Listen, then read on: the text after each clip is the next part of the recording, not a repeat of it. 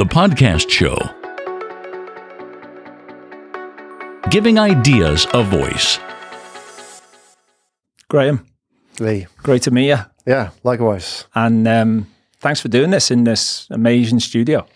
Thanks for coming. Yeah, and very Joe Rogan-esque.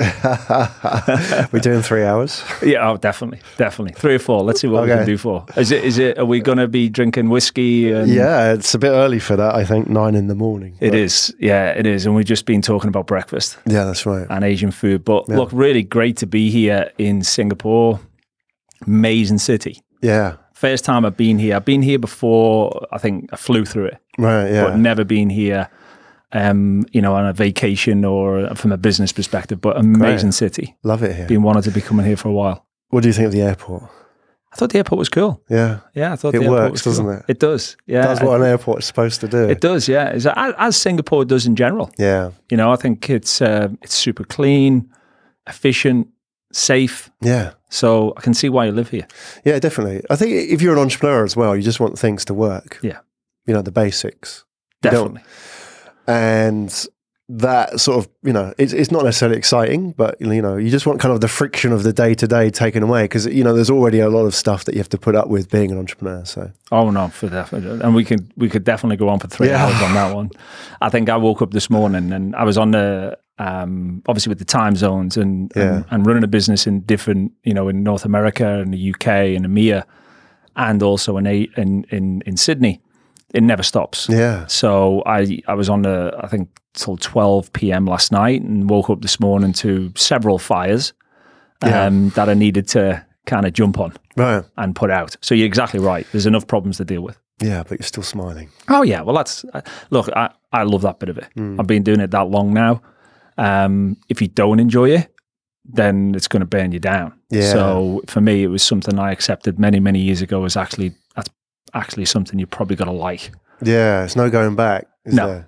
And I think you've got to surround yourself with good people as well as a part of that journey, isn't it? I mean, coming back to the Singapore point, it's great that now there's a lot of entrepreneurs here in Singapore. I was living in Japan before where being an entrepreneur is a bit of an alternative lifestyle. Yeah. But here, I mean, one of the reasons I move here is because there is a really fast-growing ecosystem of startups here. So there seems to be in this building, itself, and seems to be a huge tech, or which is one of the things I wanted to talk to you about today. And we'll get into that, but there seems to be a tech community growing massively here. Yeah, is that right? Yeah, if you look at the origins of Singapore, is that originally manufacturing, then it moved into electronics. I mean, you had like the MP3 players are made here; they were creatives. Flextronics and so on. And then only recently in the last 10 years, maybe like 7 or 8 at the most, has it sort of moved from electronics and services to startups. It's a very sort of top-down approach to doing things, which works in a small city like this, which is, the government has mandated that we're going to do startups. We're going to support startups. And they're very supportive of tech startups here. There's a lot of, infrastructure in place to help people. So that's really helped in a way. It helps being in a city of 6 million people, and that, creates an environment where you can do these kind of things and it works well. So I think that's really changed. I mean, not much is manufactured here anymore. I think like the Razer, I don't know if you've got kids, like the Razer keyboards and mouses for the computers, that's about it now. But the industry now is all about services and startups. So I think it's a success story. A lot of people look at it and try and model it. But I think it's hard if you're, a country of 60 million people. I mean, it works here in a small city. And what kind of things, specifically, give me some examples of how the government have, obviously enabled businesses and startups to do that. Obviously you're from the UK, and what's the kind of differences that you would see here than you would see in the UK? I mean, in terms of the infrastructure side, there's a lot of support monetarily for startups. They pump a lot of money into funds, support venture capital funds as well. So there's a lot of that going on. They're very open to, I mean, on the basic level, if you're an entrepreneur, you need to get a visa to live somewhere. So they have a very clear pathway. If you want to come here and set up here as an entrepreneur, it's very clear. This is what you need to do. You know, there's no sort of like behind the scenes. A lot of that, I mean, if you've looked around different countries and they have their, you know, their pathways to residence and so on, and they're a bit convoluted. But here in Singapore, it's very straightforward. You know, if you do this, if you invest this much money or you employ this many people, you can get a visa. So that makes a big difference. And then, you know, the government support for sectors as well. Like, obviously, Singapore is seen very much as like a fintech hub, obviously rivaling Hong Kong. But it's very supportive of technologies like blockchain, whereas, you know, some countries have been, you know, taking an alternative route. So there's all that there. And I think that sort of adds to, you know, that combined with like the reskilling and support for, you know, upskilling of people, you know, the corporate dropouts, you know, the 20 years in a bank looking for, you know, a life in the startup world. There's a lot of support for that as well. So I think it all adds up, you know, combine that with this sort of growing expat community of startup entrepreneurs here and money increasingly as well. I think it's a good environment. Yeah, exactly. I think I've just come from Dubai and I did a podcast there with a guy called Tom Otten, you know, expat. I built a business in Dubai after I built a business in the UK, and we were talking about exactly this, and that, you know, there's a lot of stuff that's put out about Dubai, about how difficult it is in the Middle East, and that some of that is true, but the most challenging bit is things change so frequently. So what you're saying there resonates, because the stability itself, actually knowing, look, these are the steps that you need to take, and that's pretty consistent in itself, provides that enablement to make it happen. Because that's the problem, you know, that's in getting a business going, having access to capital, particularly in tech and in fintech, because it requires a lot of money in advance to build stuff. You know, in the services industry, kind of less so, you know, and I'm a products guy. So we were just talking here, is that, you know, many years ago, I was in the products that are on the walls here, or the kind of products that are on the walls. This is my first services business. So, you know, we've developed some apps and stuff like that, but it's the first services business. And the difference between running a services business and a products business is huge. You know, I much prefer products, but it's easier to get a services business going because it can be funded by your clients and et cetera, But in fintech, so access to capital and access to some sort of structure sounds cool. And that, look, that's one of the things that I wanted to pick your brains on today, because, you know, I think the fintech industry in particular, but the tech industry general, there's a lot of companies, particularly in the UK and in EMEA, who are our audience. And as I was mentioning to you off mic, you know, some of our customers are the biggest companies in the world, certainly in the tech sector. And they're thinking about how they can use podcasts, you know, this, you know, and how we can use this medium to drive business. So, you know, and you developed that here as a marketplace in Singapore and in Asia, obviously very successfully. And, you know, but the actual fintech sector, what are the kind of characteristics? Is there any, you know, is there particular segments of that you see are particularly strong? Is it the fintech in general, or is it, you know, what would you see as the really fast moving part of that, if there is any fast moving parts of that? Here in Singapore? Yeah. So obviously, fintech here is dominated by the incumbent players. You have the banks, the UOBs and the DBSs, and they play a very progressive role in the fintech sector. And even take, for example, Standard Chartered, they'll have SC Ventures, which will be an internal venture arm, and they'll be actively supporting the ecosystem. So there's a lot of that going on. And then you have this other element, which is like the blockchain element, which are sort of like the pirates that exist outside of that world, but increasingly being onboarded into the mainstream world. So there's a lot of that going on. I think then you sort of throw in the outsiders. I mean, Grab, who are like the Uber of the region here, and just come in on one now. Yeah, I mean, they're fantastic. I mean, the alternative is Gojek, which is from Indonesia, which is, you know, like Southeast Asia's alternative to Grab. So you have these sort of taxi ride-hailing apps which now have payment systems. So, you know, fintech which used to be just banks, is now thousands of potential companies. Yep. And these outsiders who, you know, who would have thought a taxi company could be the biggest payment provider in the region? Wow. It's phenomenal. And now that creates a really interesting market because, you know, whereas fintech used to be retail banking, now you have companies who know about customer service and who know about collecting data on you and I. Yep. Like, you know, you took this ride today. I've collected a little bit of data about you and your payments and everything. Yep. So all of that's happening. I think when you say fast moving, all of it's quite fast moving in that sense. I think the challenge really is that banks are always going to be banks. You know, everybody's predicting the fall of banks, Yep. but they're still going to be around in 20, 30 or 100 years maybe. Yeah. Because they have something and they control something and there's that barrier to entry. I think the challenge, Lee, is that, and I think where banks are really sort of hurting in fintech is they're losing talent to fintech. So if you work in a bank and you were creative or, you know, a UX designer or a developer of some sort, you may be thinking that I can go and work for a fintech company now. So I think what's happening is these banks are losing their best people. They're not losing customers, but they're losing their best people. And that's having an impact on them. And that's why they want to be more part of this ecosystem, because then they can kind of retain that talent. Yeah.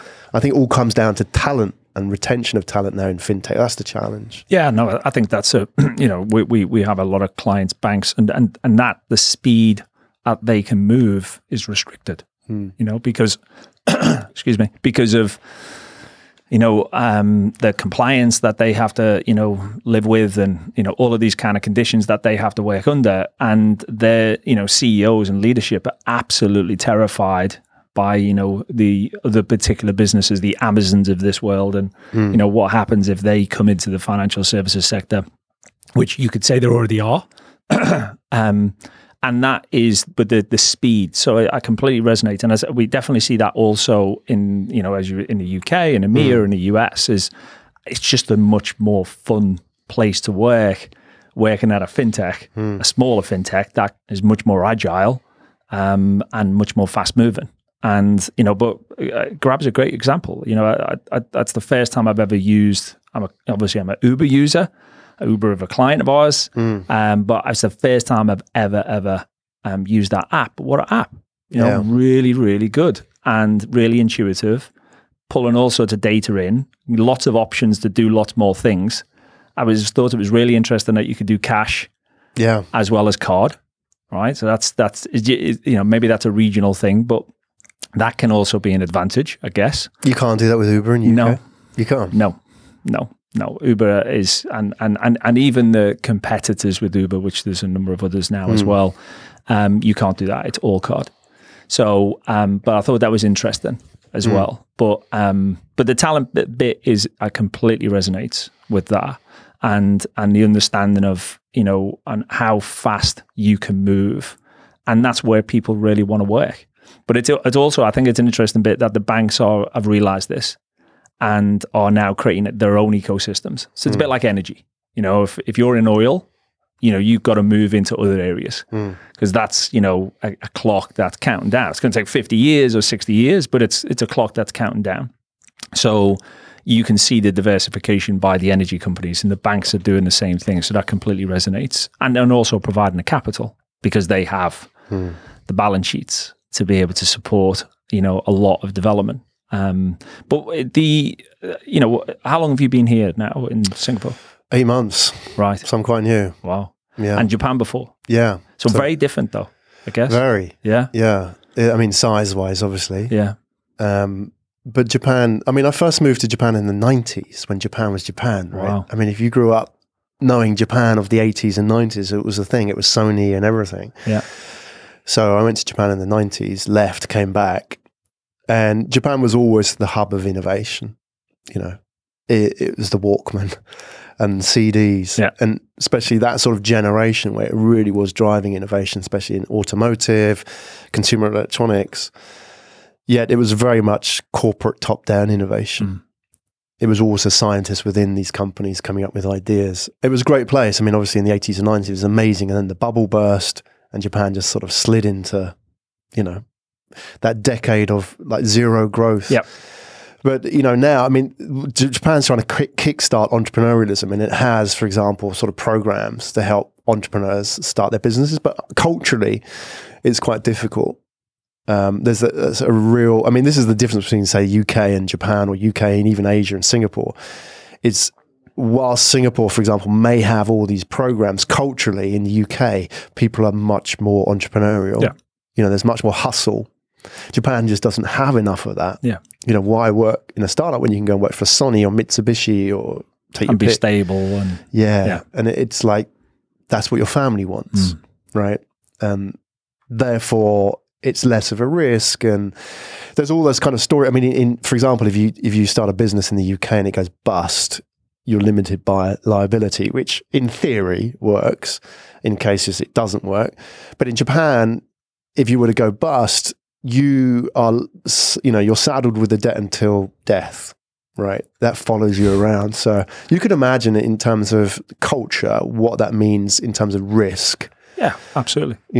Completely. You would have heard horror stories, right? Yeah. Well, I think that's always been the perception, isn't it? Is the Americans are more risk averse, are more, open to risk. Yeah. UK kind of, probably just coming after that. But I absolutely love Japan, and fascinated by the culture.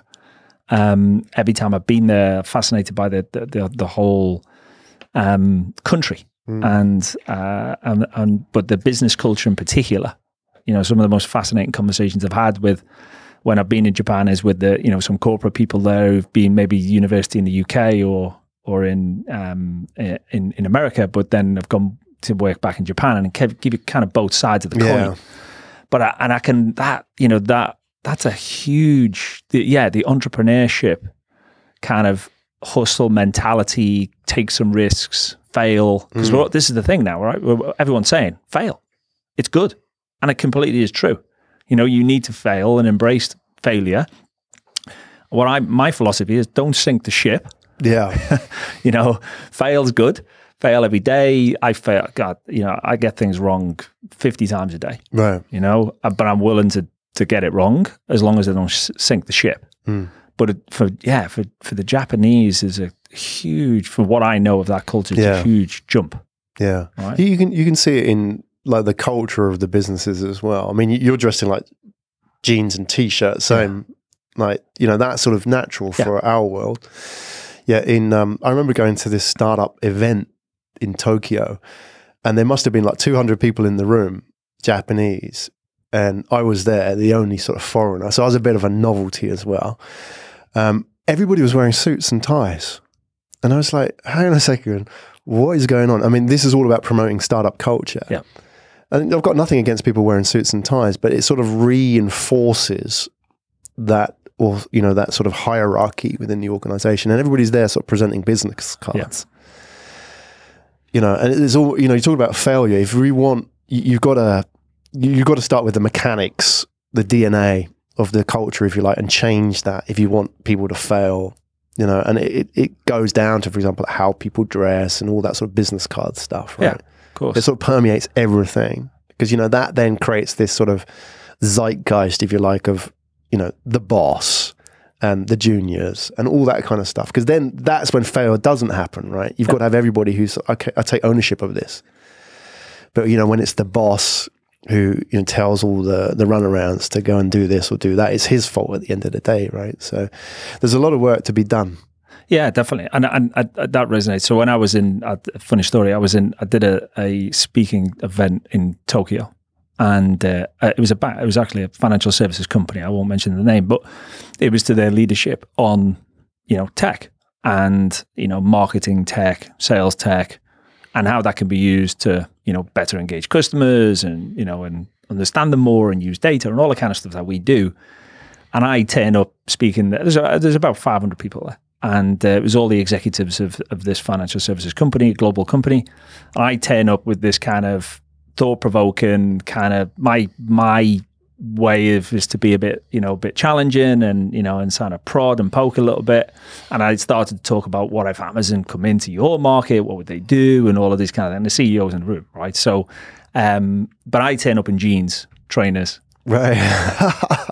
and I was speaking at this event, but they were cool, right? So they were cool. They knew they needed to change. Yeah, right. Right. That was the key, and that for me is, you're not going to change a culture like Japan overnight. It's not going to happen, is it? Right? You're far more knowledgeable than me on that.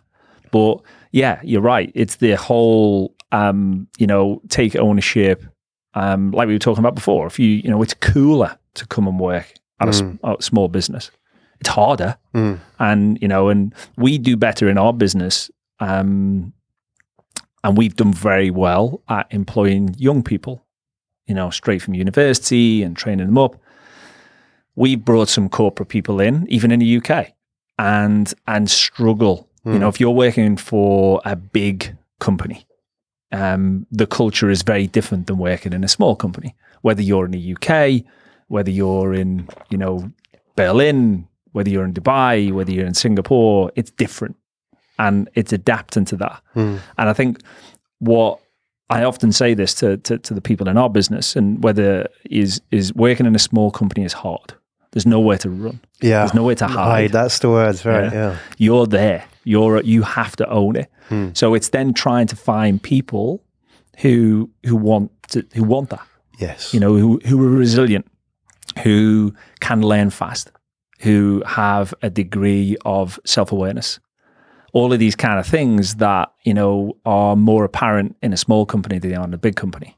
So even the cultural differences, forget the countries or regions, the sectors is a cultural difference in, big corporate to small business. But there's an attractiveness now to actually it's more cooler, it's more fun. And it is, but it's harder. So we've done better employing younger people because they have no background. They have no perception of what good or bad looks like or adapting. And we brought some big people in, as I said, from big companies, and there's almost like a decompression. Yeah, that has to go on. They have to all of a sudden everything was done for them, and a kind of a 1 in a million of people now all of a sudden they have to own this particular issue. So that's the kind of the dichotomy of small business and big business. How do you work that properly? Because that must be a challenge, isn't it? And the same issue that I face in my businesses before is that you bring on people who have the skills. Yet you have to, you're taking a bigger risk almost because they have expectations, and the young people were more malleable. Yet, they may not have skills. You might be thinking that might be 2 years before they get up to this level, before they can do these kind of things, right? It's tough, isn't it? As an employer, effectively, you've got to work out what the happy medium in that is. It is, yeah. I think that it's looking for not so much the skills as in to do the job. It's the skills, like I mentioned before, in terms of, are they resilient? Do they have a degree of self-awareness? How much do they really want to own the problem? These are the kind of things that we try to identify more now than they've got 5 or 10 years of experience. Because that kind of 5 or 10 years of experience doesn't really add any value anymore because things change so fast. We have, the best example of it is we have a bunch of customers that range from huge global organizations to quite small regional companies. We're a B2B player.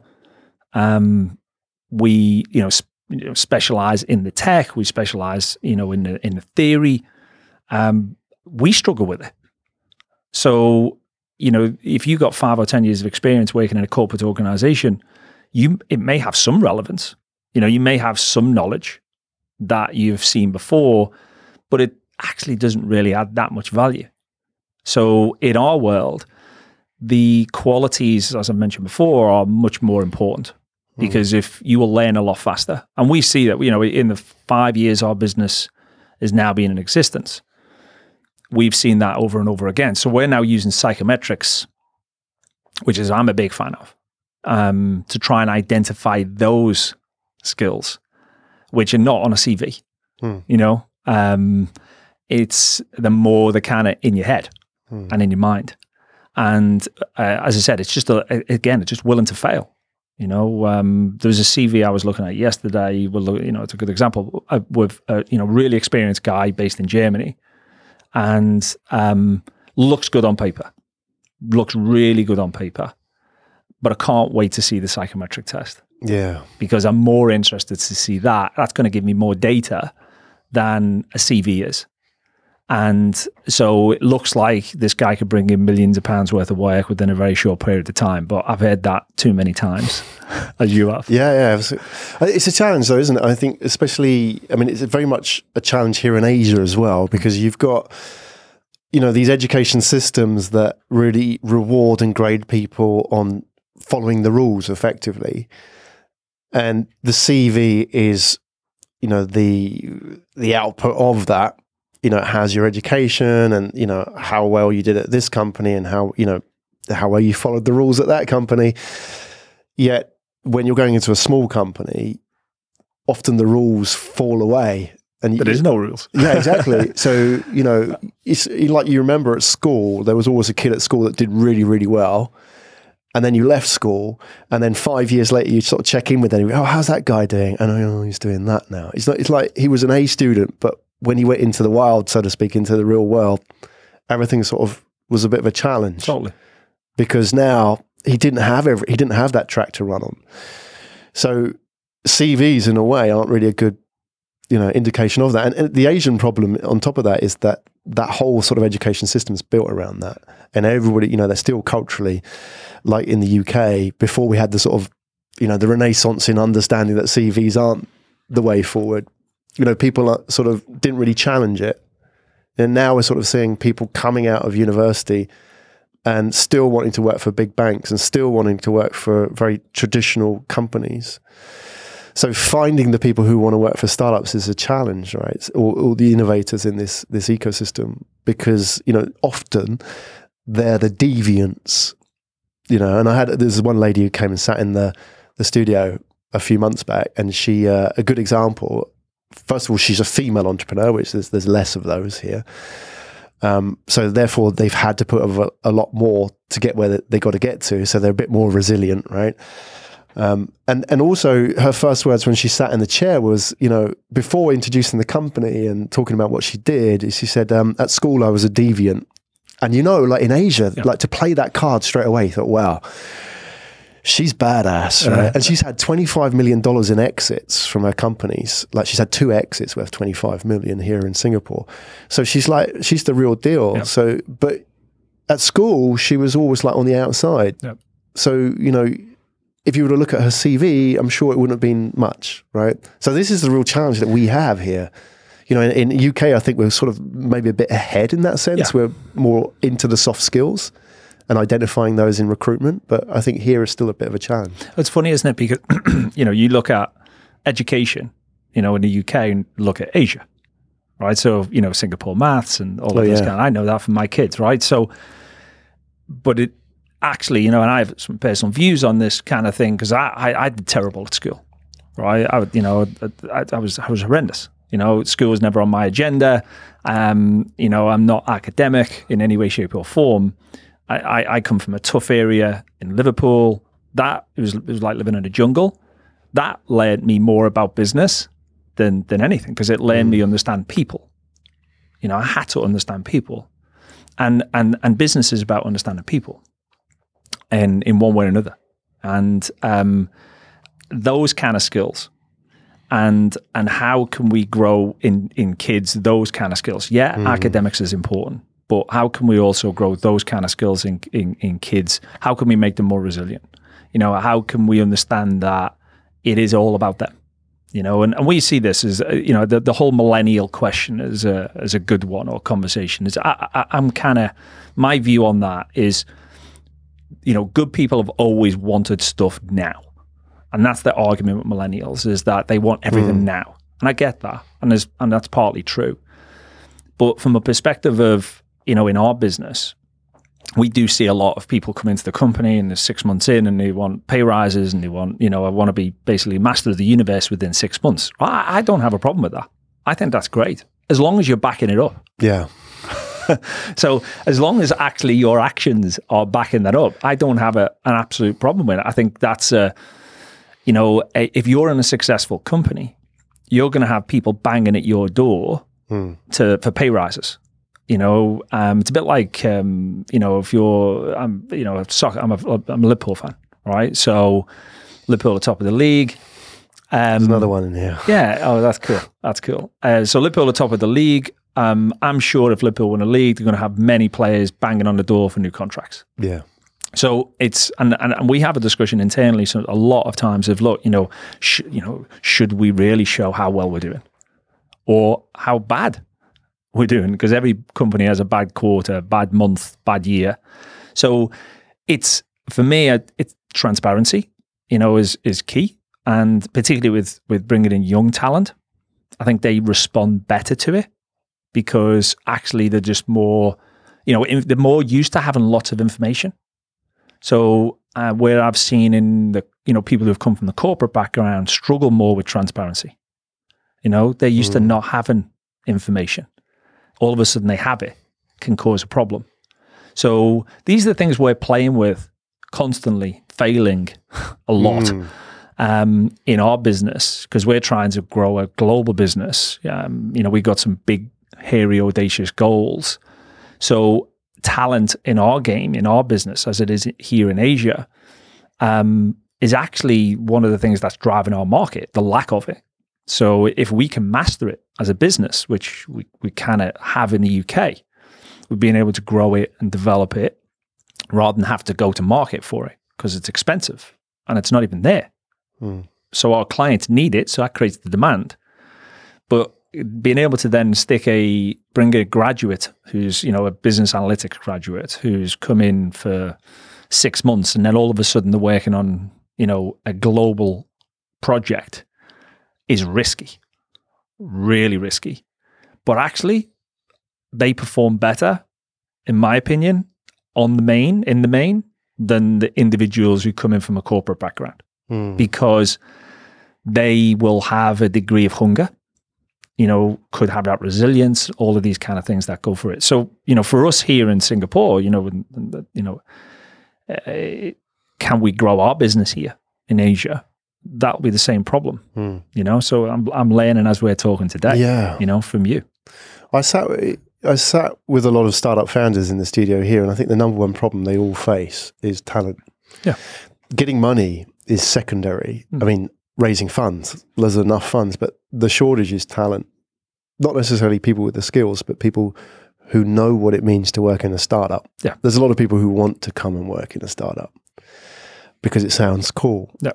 Yet all those kind of street hustle skills like you learned in Liverpool, if you grow up in a place like Singapore where, the public transport is amazing, the crime rate's lowest in the world, where do you learn to hustle in an environment like that? You're never looking over your shoulder. People leave phones lying around or a bag leaving around. It's still there. So, which is amazing. Yeah. On one hand, right? Isn't it? Right? It's I absolutely. I have the same thought about my kids. Right? Because I grew up in Liverpool. Or I grew up in a tough area. It was a jungle, a good jungle. Lots of great people in that jungle, but it was a jungle. And it built resilience. It built your understanding of people. You had to weigh people up really quick.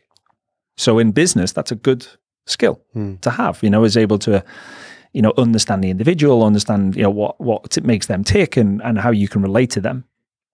My kids, and I actually think I've had a big advantage on my kids, I guess some people may see it the other way, right? Because my kids have grew up in a bubble.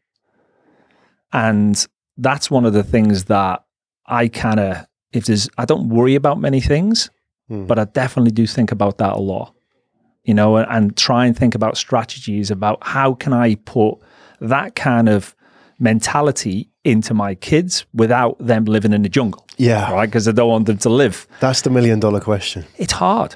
Yeah, I heard Gordon Ramsay talking about this because he's got 5 kids and he's successful and he has money. And he grew up in Glasgow, probably not too dissimilar from the area that you grew up in, very working class, the jungle, if you like.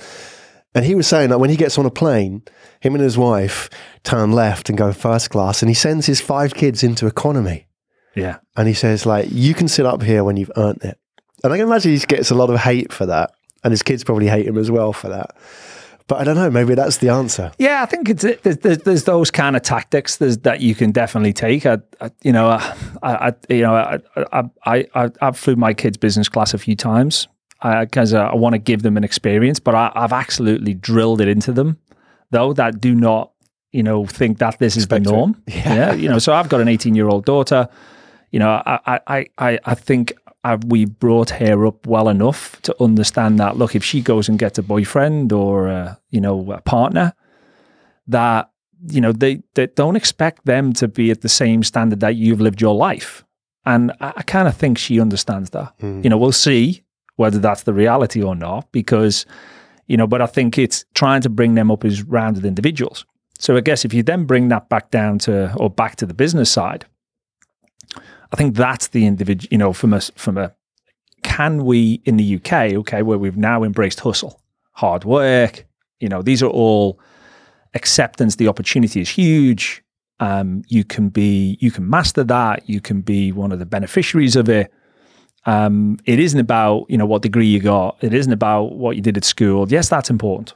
Absolutely important. But there's other different fundamentals. And, can the education sector or the education industry start to bring that in? And I definitely see that. I've seen that in some schooling and, my kids' school and some other examples of where they're bringing in, health and well-being and, understanding your mind and developing entrepreneurial skills and as well as tech skills. And I think that we're really, really powerful. Really powerful. And I think that's really exciting because, in business these days, that is the most difficult thing is in terms of talent.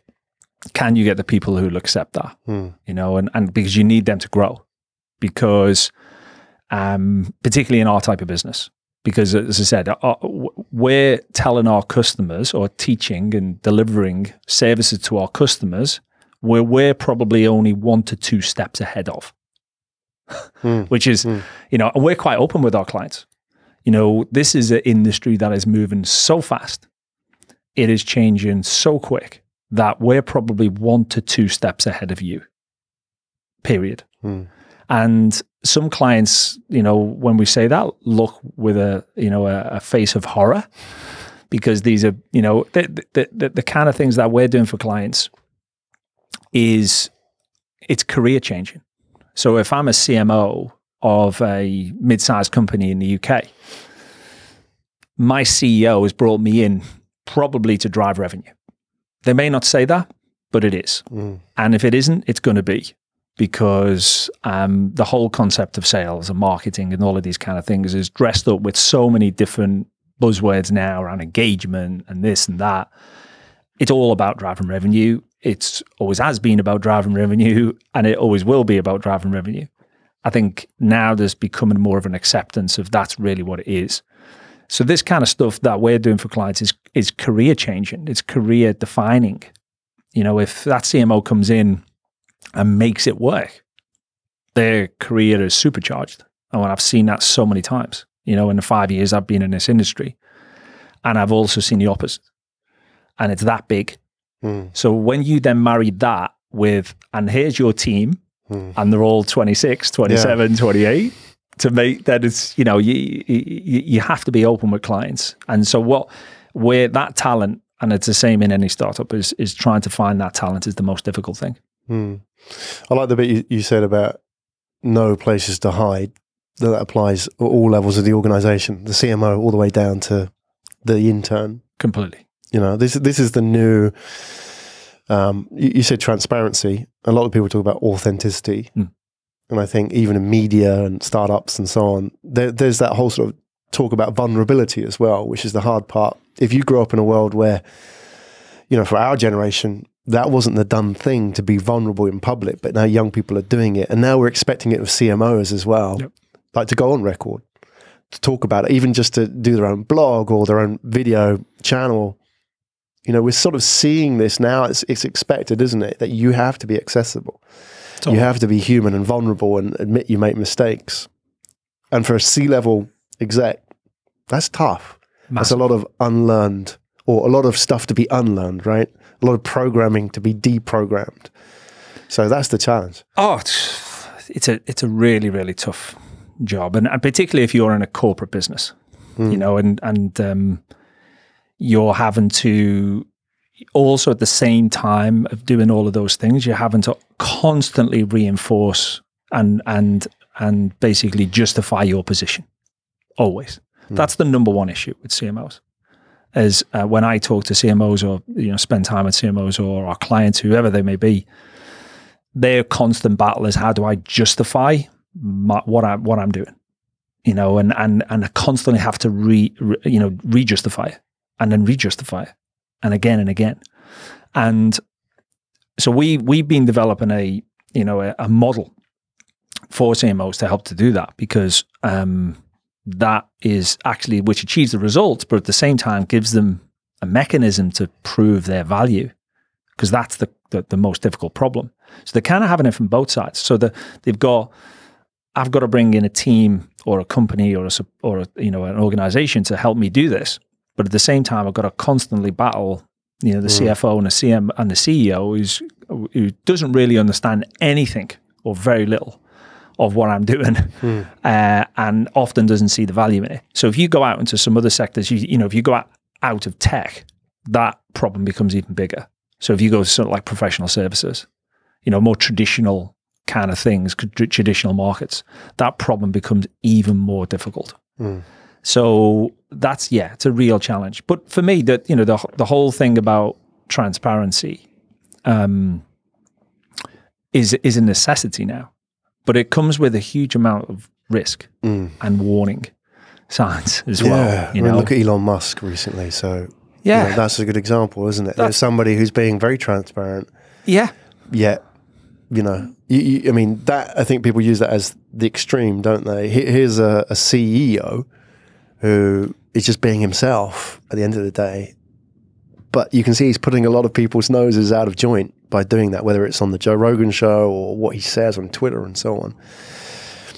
So I think that's the challenge. I mean, I personally, when I saw him on Joe Rogan as an example, I thought he was a bit misunderstood. I didn't really sort of gel with him personally, but when I saw him on Joe Rogan, just like him being himself, and Joe Rogan did a great example of getting that out of him, I thought actually I kind of warmed to this guy, like how he thinks about problems, and I get it. And that's the challenge, is that if you're a CEO or a CMO or whatever, to go on a show like that and be vulnerable and exposed and maybe face the critics and say something stupid, that's all part and parcel of it now, especially, if you're in a pub, you're a C-level exec in a public company, what you say could affect the share price. Massive. And I completely agree with you with the Elon. But there's actually, I don't know if you watched Sam Harris on Rogan, who he set it up, and he talks about how it kind of all went wrong and it was never meant to be that way. But it's a check it out if you haven't seen that bit. But I think in business now, I go back. I'm 45, so I go back. My career goes back 20 years. So I got into management quite early, and I've made so many mistakes in management around manipulating people and telling them what they want to hear and all of those kind of things. And so I've learned the hard way. And the latter part of my career, certainly the last 10 years, has been about becoming more and more and more transparent as we go. And I think particularly the time that we're in, where information is so available. About any company, whether it's what it's like working at your company, what it's, the information about your company, what you do, your client's referenceability, what are the product, whether it's, no matter what, there's available of information. You have to embrace that. But it comes with huge risk. And the risk is that it's not for everybody. People will use it against you. People attach themselves to it. So, you say, this is, we're going to do this, or we're going to do it in this way, and this is when we're going to do it by, and it doesn't happen, and people feel like you've made promises. Where actually, many years ago, managers, my kind of managers, when I had managers, would say to me, no, don't tell anyone anything, all right? Because they'll just feel that you've made a promise, and they'll hang you by it, right? But I would rather go with that transparency and the risk that comes with that than the other way, because I think being straightforward and honest with people and being open, and I think that's what people want now, because everything is becoming more transparent. So, making,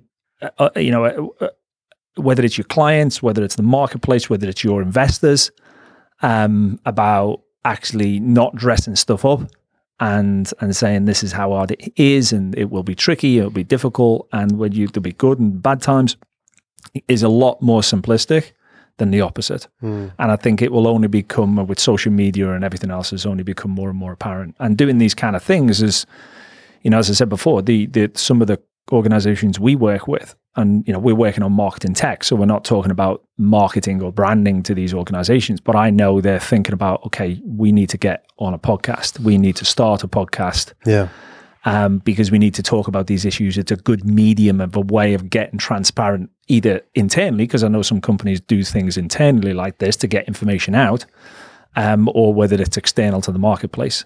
And I think that will only become more and more, and speed up as we go. Yeah, this is the challenge though, right, Lee? Because it's a lot of people saying they want to do podcasts, but they can take it in two ways, can't they? They can take this as PR, in the sense that it's all polished. Yeah. And you even get it, when you do, I'm sure you've found this as well. You do podcasts with guests who have handlers, you can't ask him that, you can't ask him that, which raises the question, well, I'll just go on the website and read the bio, right? That's all I'm going to get. Or I look at the conference presentation. Or you embrace all of this transparency and create a conversation. Rather than having interviews, podcasts really should be conversations. It should be, if you're listening to this podcast with Graham and Lee, it's like, you're listening to two people having a chat over a coffee about something they really care about or interested in, right? Rather than an interview per se, where, you sent all the questions and beforehand I can rehearse and polish my answers. People don't want that. No. They want that sort of, I'm going to learn something from this conversation about either of them, that sort of vulnerability. I heard something which they opened up about. It might not be like an Oprah moment, but it might be something that you wouldn't get elsewhere. And I think that's the key. For a corporate, that's tough, because you're asking them to be vulnerable. Otherwise, the podcast won't work, right? You're asking them to create that sort of human connection that doesn't exist elsewhere. And that's really what it's about, I think, podcasts. You're creating human connection. And I think that's why there is an increasing need for them, because we're going the other way. We're going so digital, so game, so algorithmed, if such a word, right? That there's this sort of yearning inside us as human beings to go the other way, which is like the really analog connection, It's like the coffee. It's like that chat, which we don't have those chats anymore. The campfire conversations. So for corporates, that's a real challenge, because everything's been polished and done for you and clipped and edited. And yet you're asking them to go on this podcast and to be yourself, which is, they've spent 20 years not being themselves, right? So I think this is the interesting challenge. We get a lot of people come to us who want to start podcasts, and their natural tendency is to go down that clipped, edited, that road. But you've got to pull back. And that's an uncomfortable feeling. Yeah, no, it's you're completely right, because I was speaking to a customer the other day, and they had a branding agency do a branding exercise, and I was reading the recommendations. He asked me to, read the recommendations and, and just give my feedback. And I'm not a branding expert by any way, shape, or imagination. I'm not an expert in many things. And the one of the suggestions was podcast.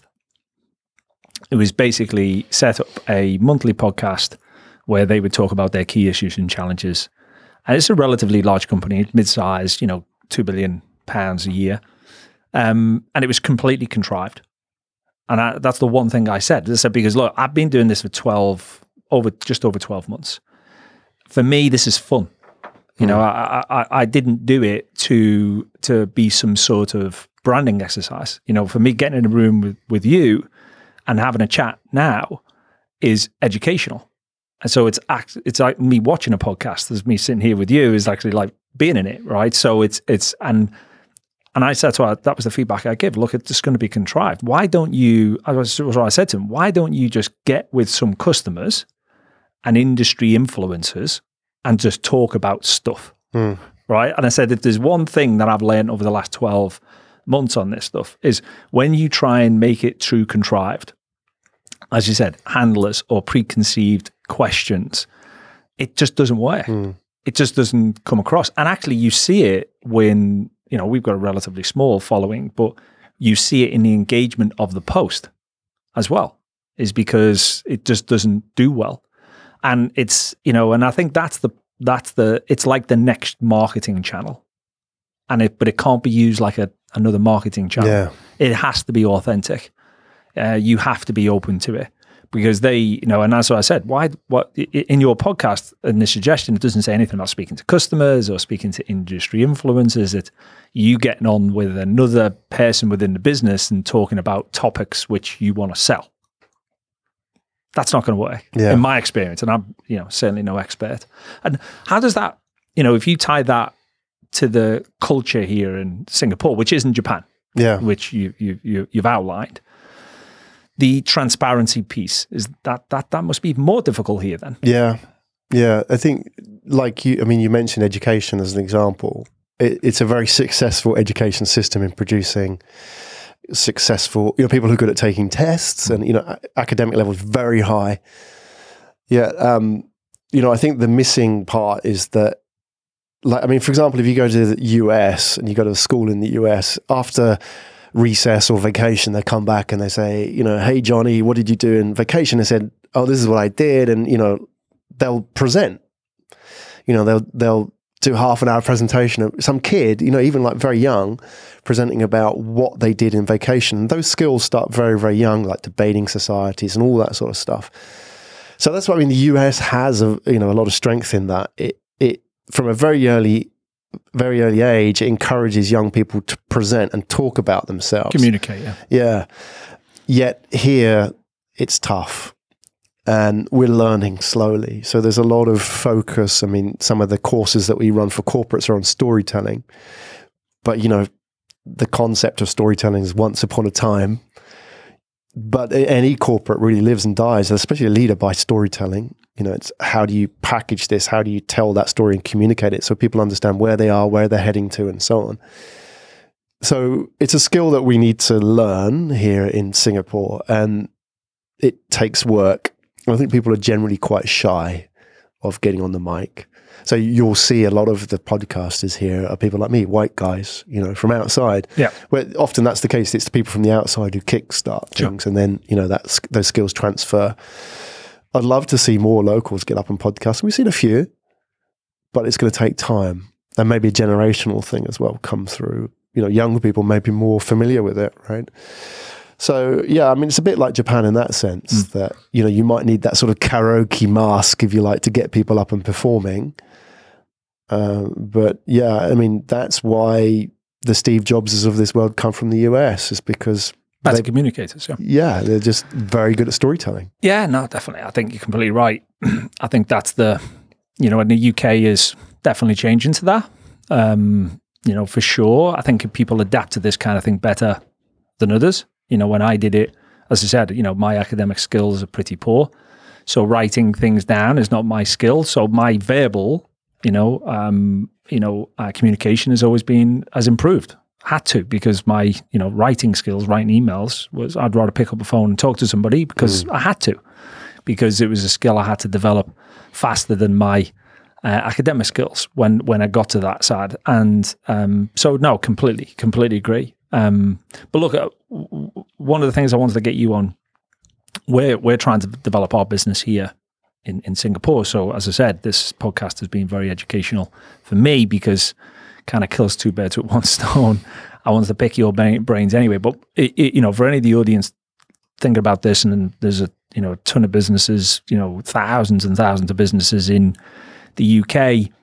And I know another podcast that was talking about the UKTI and the organizations in the UK. I don't believe do a very good job on promoting, helping businesses, take their products and services abroad, in my experience.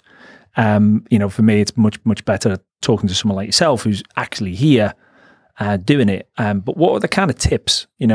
So if I'm coming to you now and saying, Graham, look, I need to launch my business in Singapore, and you've given some of these already, but I need to launch my business in Singapore. It's in a tech industry. What are the kind of things that I should be thinking about? We talked about talent. We talked about having a structure. Is there anything else we should be considering, or anyone should be considering about trying to exploit the market?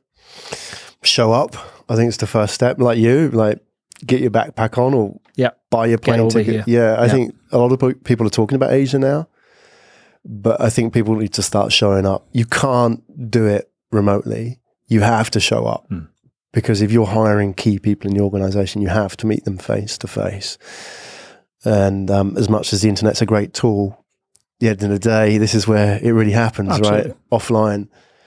So, yeah, I mean, Asia's a great place. I mean, it really is the future. I mean, 2/3 of the world's middle class will be here by 2030, right? So Asia now is finding a lot of its own solutions locally.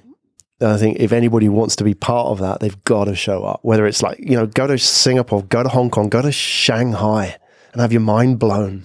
Or Shenzhen. 80% of the world's electronics components are made in Shenzhen, right?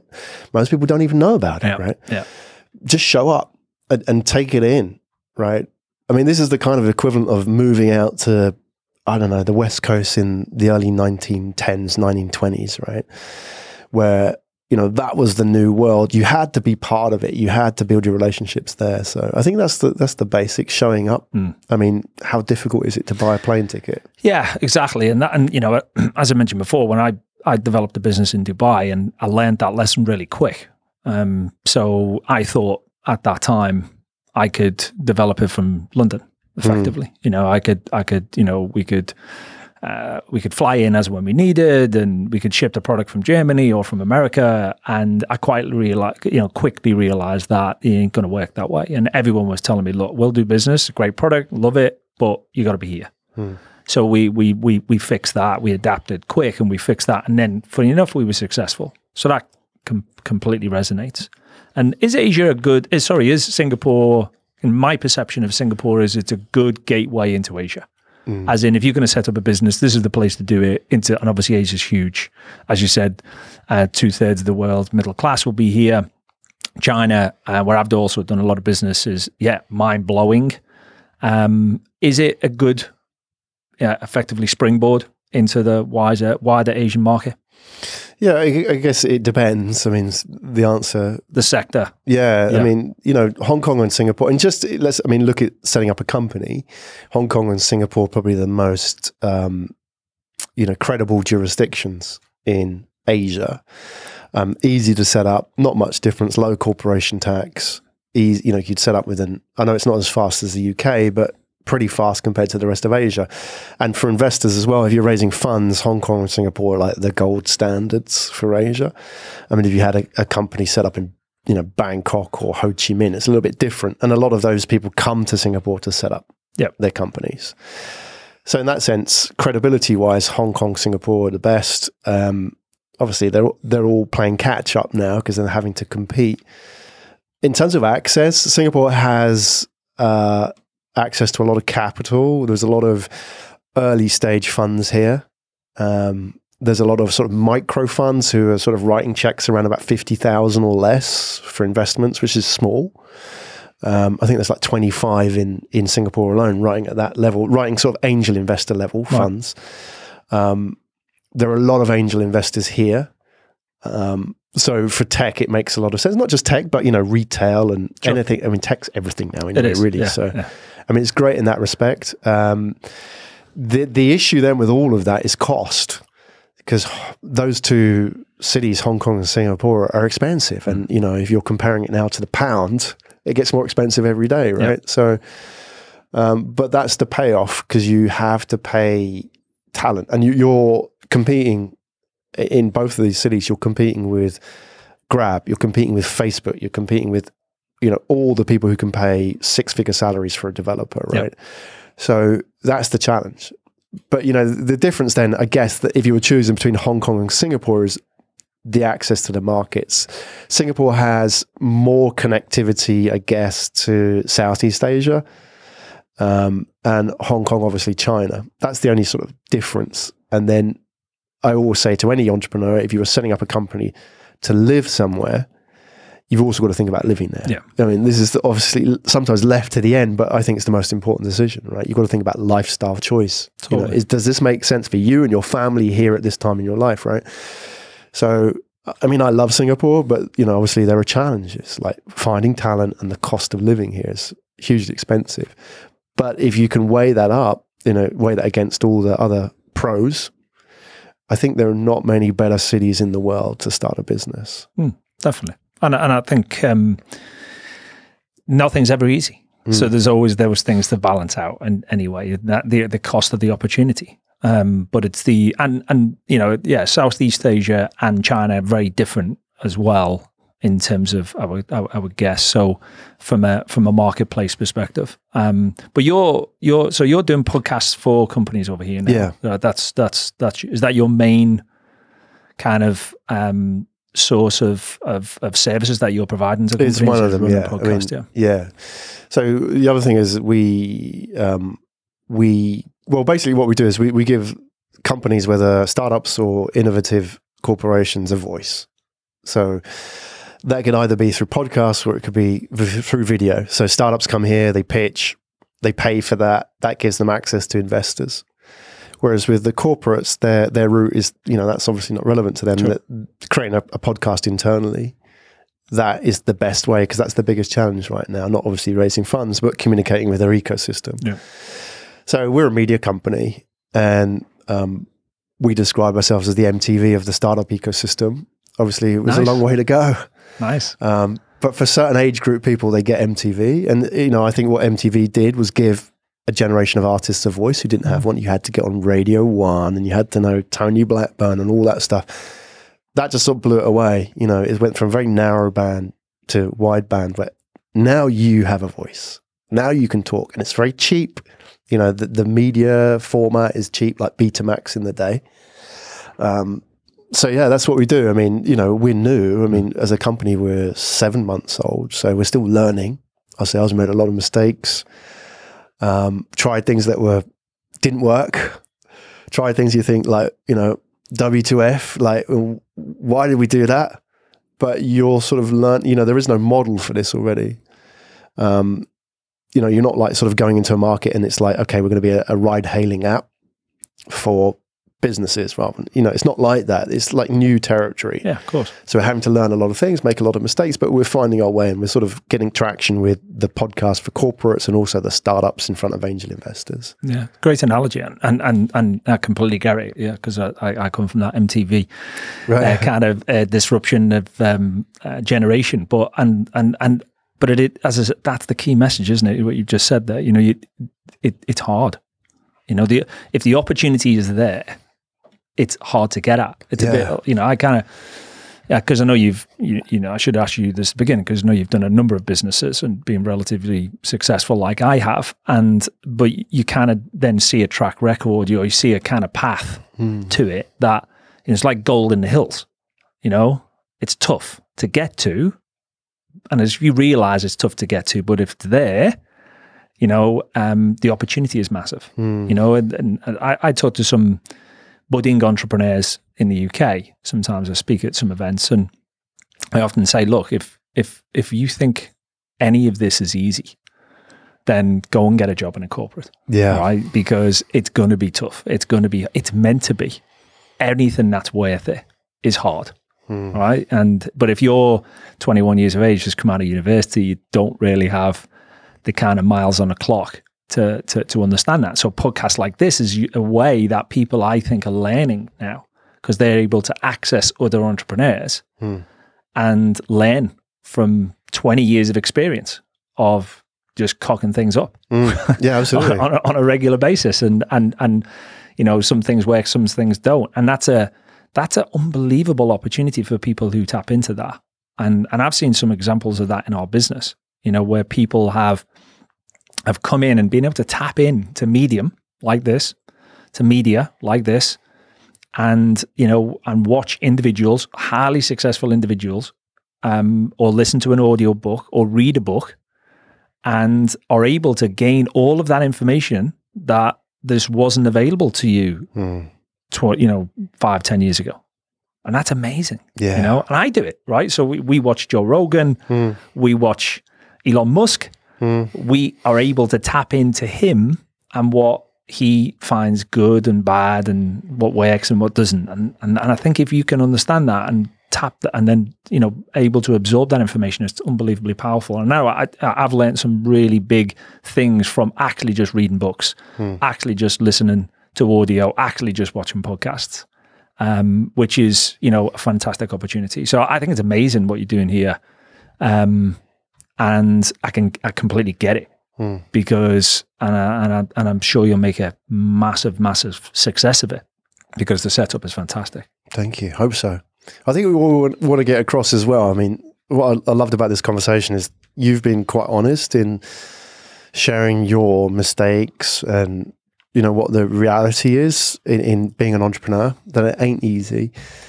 And we talked about talent as well. And I guess what you talked about those people who have resilience and so on.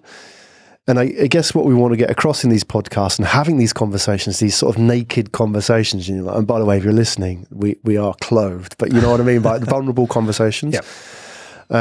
That a lot of people think like being an entrepreneur and being in a startup is hard because you have to work hard. And I think that's not the case. It's something different, which is like there's a lot of negative emotions that you're constantly challenged with. Whether it's self-doubt. I mean, it's sort of like the classic hero's journey in any narrative, isn't it? It's like, you're going up and then you go down and then you're betrayal and beaten down and then you're left for dead and then you're even beaten further into the ground. And that's how it is, and that's tough. And that's it every day hustling. And one of the things I do in my presentations is to corporates is that, and this shocks them, it said, and especially here in Singapore, it says, I haven't picked up my last 240 paychecks.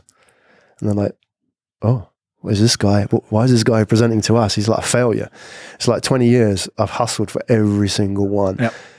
So when we were talking about, and this is what I want to get across in the startup world and on being an entrepreneur, is that's what it's like every day for the next 20 years. Are you up for that? Because I think people say, yeah, I want to work in a startup and it's like high fives and cool, like beanbags and skateboards.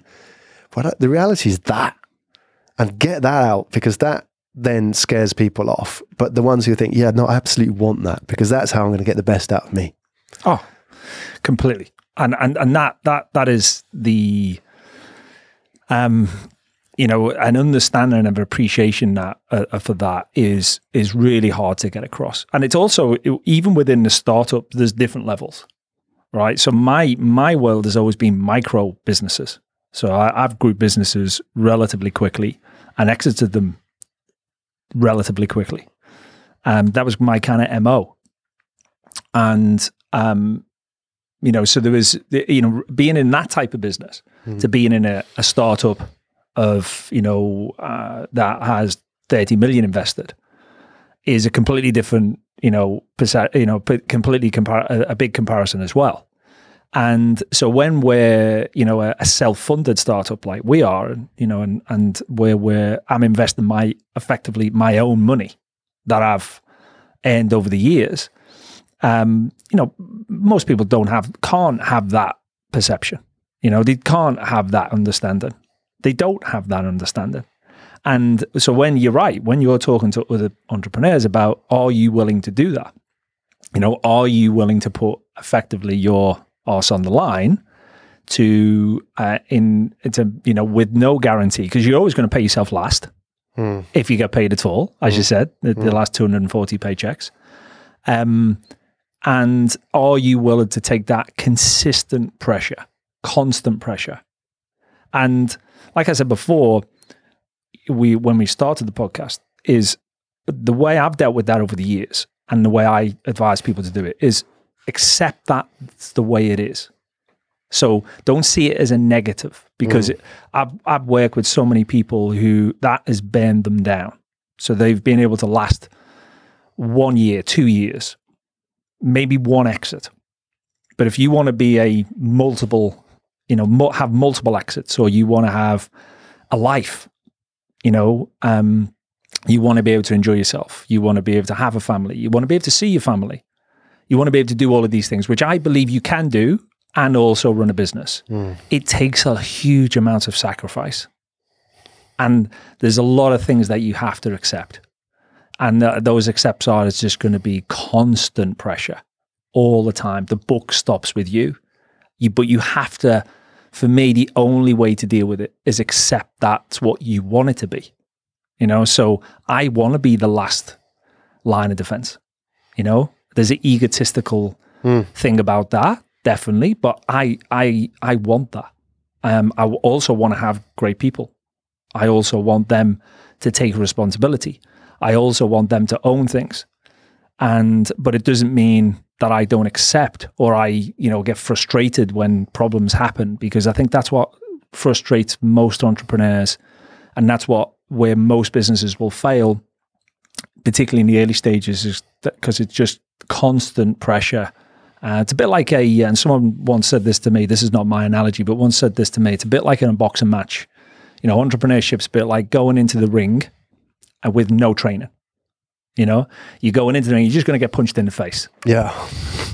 Now, Absolutely. if anyone's done any boxing, which I have, then, getting punched in the face is not a good thing. Yeah.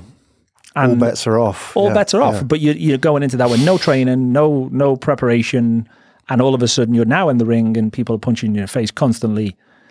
Your ability to adapt to that and accept that this is the way it is a big determining factor in success, in my opinion. I think it was Mike Tyson who said, everybody has a plan until they get punched in the face. Correct. And so that's the best analogy for me in terms of being an entrepreneur. Yeah, absolutely. Because, and they just keep coming and your opponents get bigger. Yeah. And get better. Awesome. And so that's definitely the tough bit. That's what we live for. Absolutely. Well, and you live for that, and you're only really competing against yourself. That's the other thing I say is, for me, my only competition is me, period. And we have competitors. I respect them. But really it's, we're our only competition, where you're the master of your own destiny. And I think if you can't do that way, then normally probably you're going to have a real tough time, and you're probably going to go and work for someone again, because it'll just, it'll be too intense. And I've seen that in my career many, many times. And it can often be that people just burn themselves out because they have to compensate in other areas, whether that be drink or whether that be other things that they have to compensate for. They have to have a release against the pressure. And then that only leads to, problems. Yeah, so, absolutely. We signed up for this. Keep reminding ourselves, right? Definitely. But things like this, and as I said, all credit to you. I think it's fantastic what you're doing here. Thank you. Talking about these things and providing a platform for people to do it, I think is fantastic, because it isn't easy to do yourself. So actually, if I was going to go back 12 months, and I had access to yourself, Graham, in the UK, I would do it this way.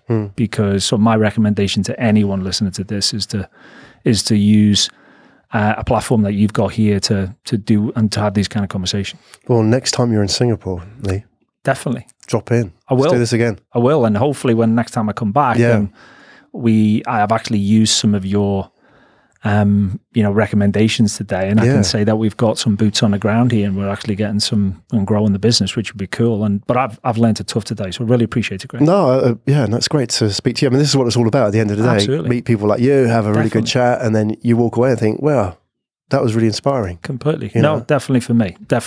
And I've learned a ton. So, so really appreciate it. Great. Thanks, Graham. Thank you.